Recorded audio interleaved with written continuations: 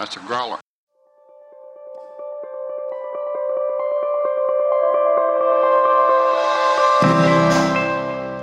Do you feel like you took a wrong turn in life?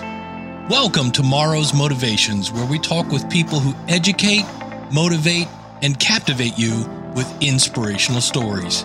Here's Dontrell. Hello, welcome to another episode of Morrow's Motivational Podcast. I am excited today because I get the opportunity to introduce all of you to a very good friend of mine, and also I like to call a very, very awesome professional mentor who has been able to, in the last, I'd probably say the last decade, honestly, be able to go from one point of his life where he is building people and helping in his community to now being a professor who is a doctor. I should call him. You don't have to call me doctor. My personal doctor over there. I want to introduce everyone to Dr. Bronson Herrera. And I won't call you doctor. I'll just call you Herrera if that makes you feel better. That is fine. That's fine. How are you doing today? I'm doing great. So I teach at Northwest Missouri State University. Mm-hmm. This weekend's homecoming. And so I'm wearing my T-shirt here. I don't look as professional as I usually do when I'm on campus, but it's homecoming weekend. So a lot of football and parades and partying. And so I'm trying to fit in.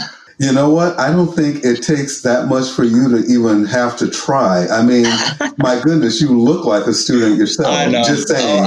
They get confused all the time. I'll talk to other professors and they'll be like, "Are you one of my students?" I'm like, "No, I'm a faculty member." They're like, "Oh, I'm so sorry. I didn't realize that you were a professor."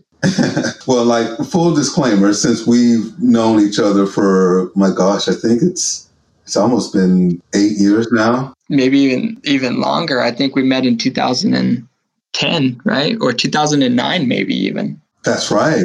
Oh my gosh, it's been 10 years. Yeah, 10 years. Very, very early in life's education at that point that we met. Yeah. If you don't mind, share how old you are. So I'm 29 years old. 29. Don't look a day over 20. No, I don't. It doesn't. I went through graduate school quite quickly. Mm-hmm. I was very efficient in graduate school, but I had a child and another one on the way, and I was married, and I felt like I needed to hustle, and so I got through grad school at a fairly young age, and was very blessed to get a job. So right out of grad school, which I know is a struggle for some, and so. No complaints. No, that's absolutely amazing. That's one of the reasons I wanted to really bring you onto this podcast, because I feel like you have a message that will resonate with all of us that really go through difficult times in life and challenging times. And there comes a point where you have to, make a decision of whether you're going to keep going forward and moving forward with something, even when it seems daunting or in some cases impossible, or if you're going to just turn around and say, well, I gave it a try and I'm going to leave it at that. And so your personal story, I love, because to achieve a doctorate degree by age, 28 is absolutely amazing. Absolutely amazing. And I wanted to just go through a few questions that, I feel will let you be able to kind of like convey your story to everyone. But I would like to start first with just having you share a little bit about yourself, like about where you come from and kind of what like some of your early motivations were into being into your current field. All right, I can do that. So I grew up in a small town, West Boylston, Massachusetts. And my dad was military until I was 6 years old, where he was hurt and had to leave the military. And so we moved up to Massachusetts at that time. That was a time of, financial stress for my family. My dad had to leave the military, and there are some benefits with that, but still a lot of struggles. And my dad barely made it through high school. He jokes that his high school teachers made a deal that, fine, if you go into the military, we'll let you graduate because we need you out of this town, right? And, which, was a terrible thing to tell anybody, but he really struggled with school, and my mom had a little bit of college under her belt, but met my dad while he was in the military and ended up getting married and leaving school. And so for my dad particularly, but also for both of them, school was always seen as an avenue to learn, to develop yourself, and to be able to have opportunities and to be able to network with the right crowds to be able to move your life forward. And so to them, it was really important, which had a huge influence on me growing up. My dad always was proud of the fact that I was going to college, and he would tell people like no one else is doing it, but it mattered so much to him that his kids were going to school. And to my mom as well. That had a profound effect on me in my early years growing up. Then I went to BYU, Idaho for 4 years. I met a couple of mentors there. When one of my mentors, Matt Miles, told me I should go to graduate school, I actually was trying to pursue education through a different avenue, but came up short and didn't get a job that I was hoping to get right out of undergrad. And he said, you should go to grad school, and mentored me to get through there. And I went to the University of Kansas. Got my master's and PhD there in political science. So. Nice. Bringing up the mentoring aspect, that's something that I feel is a big component to what helps people to realize their full potential and to be given the opportunity to learn from and grow and, the guidance of someone. So when you were going through your early stages of college, because I know when we first met, I don't think you had attended college at that point when we first just met together in our nice little social circle. Yeah. I wanted to ask, did you see yourself growing up to accomplish this big thing that you've done? Well, so no. But so my mom always wanted me to be a psychologist. I like listening to people. I was like one of those kids where other people would tell me things, kind of their struggles, and I always like to listen. And I would take that home and I would discuss that with my parents. This friend is having this trouble. This friend's having this trouble. This is what I told them. My mom always thought you would make a great psychologist. Said if you go into psychology, you'll have to get a master's.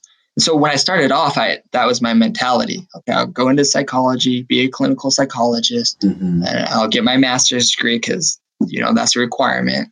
So I did know grad school was possibly in my future. But when I got to school, I kept being pulled in the direction of politics. I was always interested in history and politics, and that increased while I was in school. And to my mom's dismay, I decided to go into politics, to political science, and which was hard because I didn't know exactly what I wanted to do with that. But I saw so much tension in the world around me. I grew up in Massachusetts. I grew up with a dad who's a Democrat and a mom who's a Republican. Oh, wow. That's another story. I don't know if you didn't know that. Yeah. So election times were a little stressful sometimes, and I just wondered why we couldn't get along, why we can't talk to each other, love each other, despite that we disagree with each other in heated ways on deep issues, to be sure. But why can't we get along with each other? And so I was interested in politics, and I tried to learn more and more about what was dividing us in politics. And now I understand why it's so divisive. But that kind of got me into political science. And then my mentor, Matt Miles, told me I should go to grad school. I was one of those students who did the readings. He was like, well, you talk in class, he does the readings. He actually saw that you were engaging in the subject and wanting to learn. Yeah, I was interested why things were the way they were. And I definitely want to talk about your mentor and that influence that you had. But I just want to say, because I know when we met, I never knew that was a focus or a topic. But what a good precursor to have at home, because you can probably navigate this so well with seeing different opposing political views in the world. And you're like, oh, this is nothing. You should have saw mom and dad on election night if you think it's bad. There were some tense conversations sometimes. I remember 2008. I remember 2012. A lot of debate. So where you were during those big times, that's like your big, I remember that. Yeah. Oh, yeah. I remember my dad talking about voting for Barack Obama and my mom talking about voting for McCain or Romney. Mm-hmm. I know that. And they talked, they debated, and they talked, not a lot. I would say both my parents care about politics. They care about the world around them, but they don't love politics like I love politics. You know, my family always loved to talk about what's going on in the world around us. We did at the dinner table and things. So I don't want to paint the picture like they were fighting over politics all the time, but it definitely came up. It definitely came up. I just mean like that you're probably it's giving you some good inspiration because you saw how they obviously are a married couple and they were able to work through that by just having civil conversations and discussion, which I think we all are capable of definitely doing in the country. And I hope that we'll continue to see more of your example and even your parents' example out there in the world. Yeah. But as far as when you were in school, now you mentioned your mentor who helped you. What were some of the top ways that you felt he has prepared you for now the role that you play in education? That's a great question. So I have to say two things. Or talk about two people, because my mentor is Matt Miles. He's in my field. I'm still in contact with him. I was emailing with them just 2 days ago. But there was also another professor that had a profound impact on me because I did a minor in education. And he did educational psychology. And he really opened up my mind to say that you need to be intrinsically motivated, which means inherently motivated to love education. You have to love education. You have to be educated. It's a state of being, right?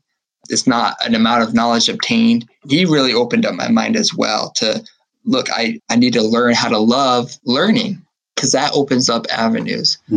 So he had a profound impact. His name was Chris Wilson in the education department at Brigham Young University, Idaho. And then Matt Miles helped me tremendously by, number one, letting me know that I was noticed and that the work I was putting into my classes was noticed and that it was unique, that he felt like I did love learning and that would qualify me for graduate school. And graduate school is so much reading, as you know. So much reading, so much writing that if you don't like to learn, there's no possible way to get through that. But he also helped me with he wrote my letter of recommendation going into graduate school. He's an alumni from the University of Kansas, so he knew who to talk to. When I went to the University of Kansas, I went fully funded with a scholarship on top of that. And I attribute that a lot to him sticking up for me, saying this is the type of student that Bronson is, and he will be in your program and he will be successful. And that had high expectations when I got in, I would say.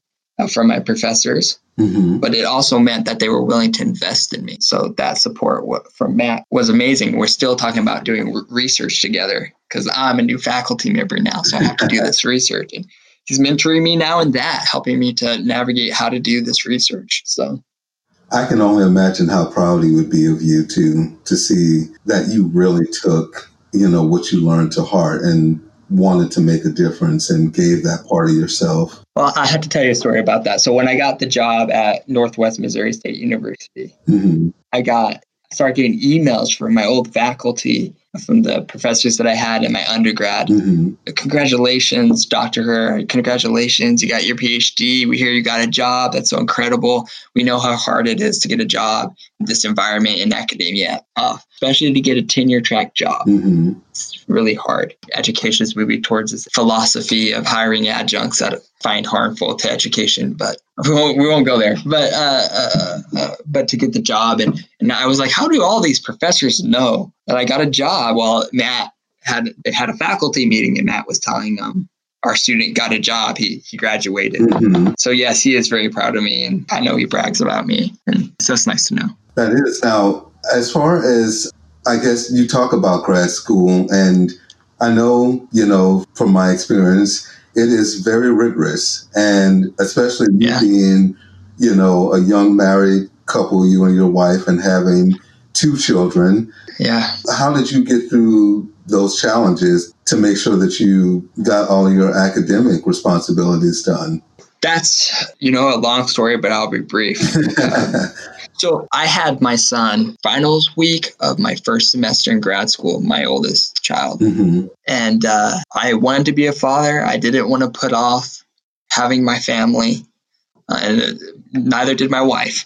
And so we decided to do that. And we knew it would be terribly hard for me to be in grad school and to have a child, but we didn't know how hard. And I'm grateful we did it, because if we knew how hard it would have been, I'm afraid we wouldn't have done it.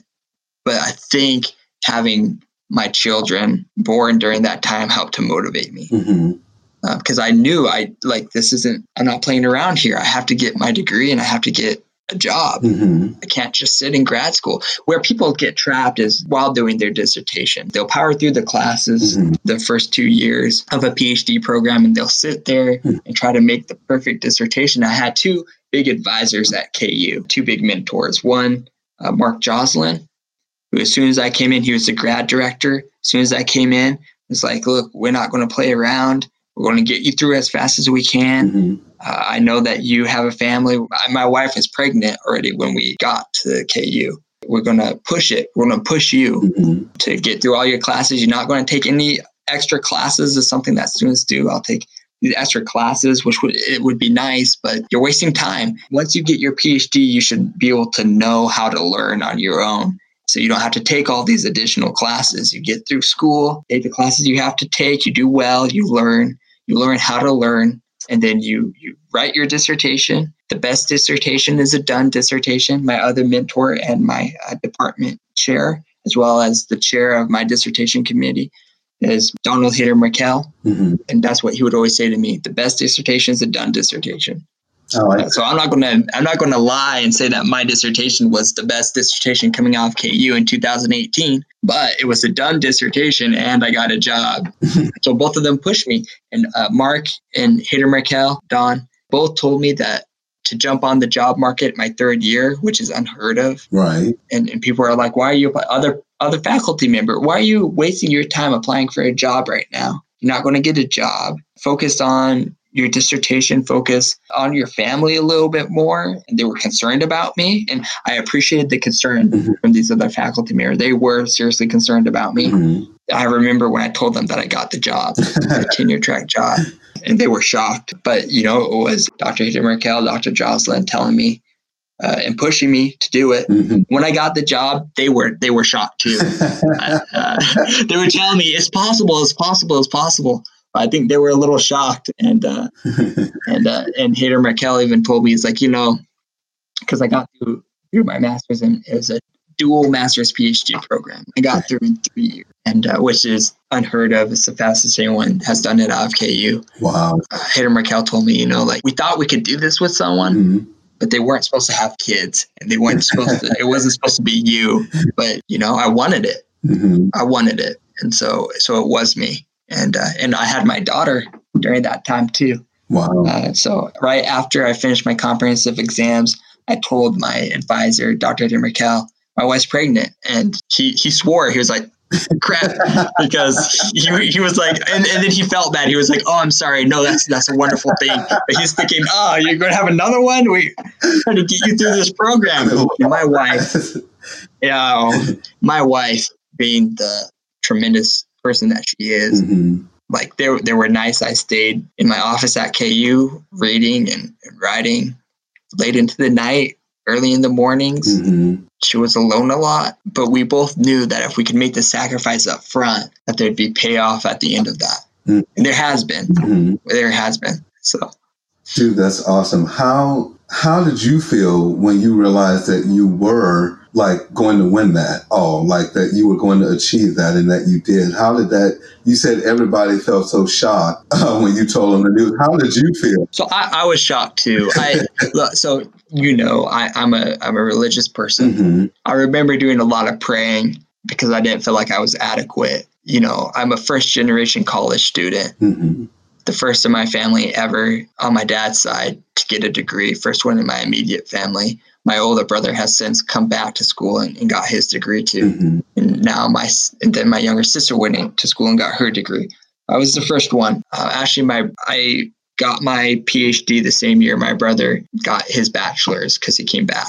And so there was a lot of self-doubt, a lot of, my goodness, I'm skipping a little bit. Like my grandpa never got a high school diploma. My dad barely got a high school diploma. So I thought if I could just get an associate's degree or a bachelor's degree, then I'm moving the family forward. But then to get a master's and then get a PhD. So I did a lot of praying because I had a lot of self-doubts. I remember thinking or feeling like the Lord was on my side too, and that he wanted these things for me.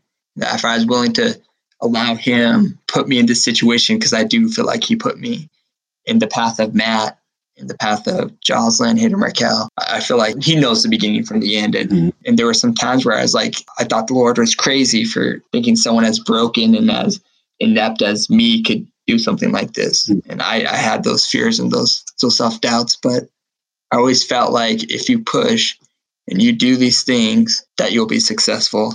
And I had great parents who told me that my dad, still cries whenever he talks about me getting my PhD. It's just so mind-boggling to him. And he's so proud. And so I was shocked too. I was shocked when I got the call and they said, I remember I was watching Dr. Jocelyn teach a class. I was his TA.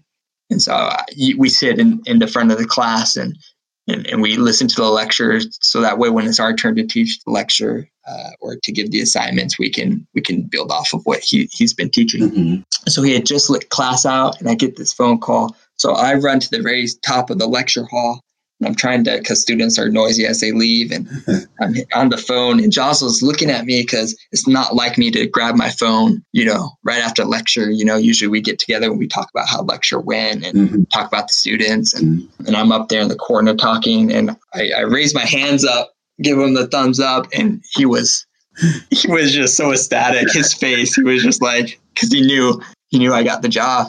And and people kept telling him too. So the other faculty were frustrated with Jocelyn and Hayden Raquel for pushing me. They felt like it was harmful to me, to my family. They thought that it was harmful to the education that is needed to prepare me to get the job. And they said, no, he could learn, he can teach himself so much. And we can teach him too, but he can teach himself so much. Let him go for it. And so I think Jocelyn and Hayden Raquel felt vindicated as well, that I got the job in 3 years. I did what they said I could do, even though I think they doubted it and I doubted it, but we're telling everyone else it's possible. And it was possible. And we did it. That is amazing. Herrera, I love that. I love the fact that you said really how your faith in the Lord really helped you during, I'm sure, some of those somber moments when, it was just you and your family and trying to figure out how to balance that work-life balance and that work-school balance. Yeah. One thing that I found to be the common denominator with a lot of challenging moments like that is how a person looks at their self. And you mentioned self-doubt. And I think that is a very big thing. I know personally I've experienced challenges with that and how I see myself when I was going through my graduate program and, just in life circumstances that come up. But one thing I wanted to have you do is I want you to kind of just take a moment and think and share what I like to call your motivational moment and give you this spotlight to answer this question that I hope and I believe will help others. How do you define success? How do you measure that? And what advice would you give to others about how you personally define this success, how they can attribute that into their life? I really define success as getting up and doing, when the anxiety comes or the self-doubt comes. The thing with anxiety or self-doubt or depression and these things is that it's debilitating. It makes you not want to act. And so where success comes in is in the face of that. And sometimes people need counseling, medication to help with that because these things can be really, they're real things. But doing whatever you need to do to, in the face of that, to continue to move forward and to try to take opportunities. It's in the trying to take opportunities, making opportunities for yourself and trying to take those opportunities. That's what success is. It's not the end. It's not the job at the end. I would have been successful had I not gotten the job in 2018. I would have been successful. I still would have been learning, developing. I still would have been pursuing opportunity. I think it's in the pursuit that we find success, not in the end, the product. That's just the champagne that comes after success. But it's really in the drive. I see a lot of these motivational videos. Have you seen these on YouTube? I see a lot of them out there. But what do you mean? I see a lot of these out here. I see people really like these type of things, like these motivational speakers, motivational movement. I feel like there's like a movement of this. And I think it's partly because we all realize that it's in the fight, it's in the pursuit that really we're defined as successful and not successful. And people love stories like that. It's why we love Rocky Balboa or Disney movies even. Marvel movies, Lord of the Rings. It's the journey, and we're all trying to figure out how to be successful in the journey. I mean, it's in that portion of it that you grow and develop, and it's that growth and development that makes you successful. Definitely agree, brother. Definitely agree. And, thank you so much for coming onto the podcast today. I know being the weekend it is up there, the homecoming weekend, like you've got a lot of things to do on this little brief recess that you have before. Well, it's fun. This is important stuff. It's important work that you're trying to do to uplift people, and I think people are hungry for it. People are hungry for mentorship. People are hungry to be successful in their journeys, and so I see what you're doing as a wonderful opportunity for people to get inspired and to move forward on their own paths.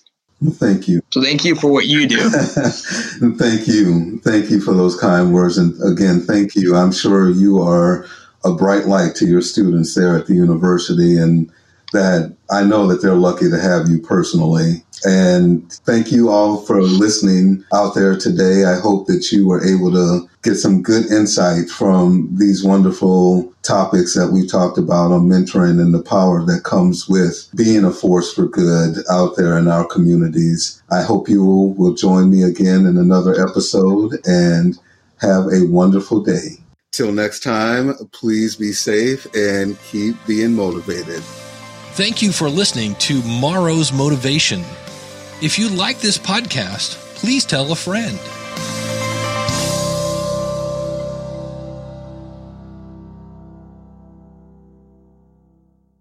Wow, something is really different on the growler.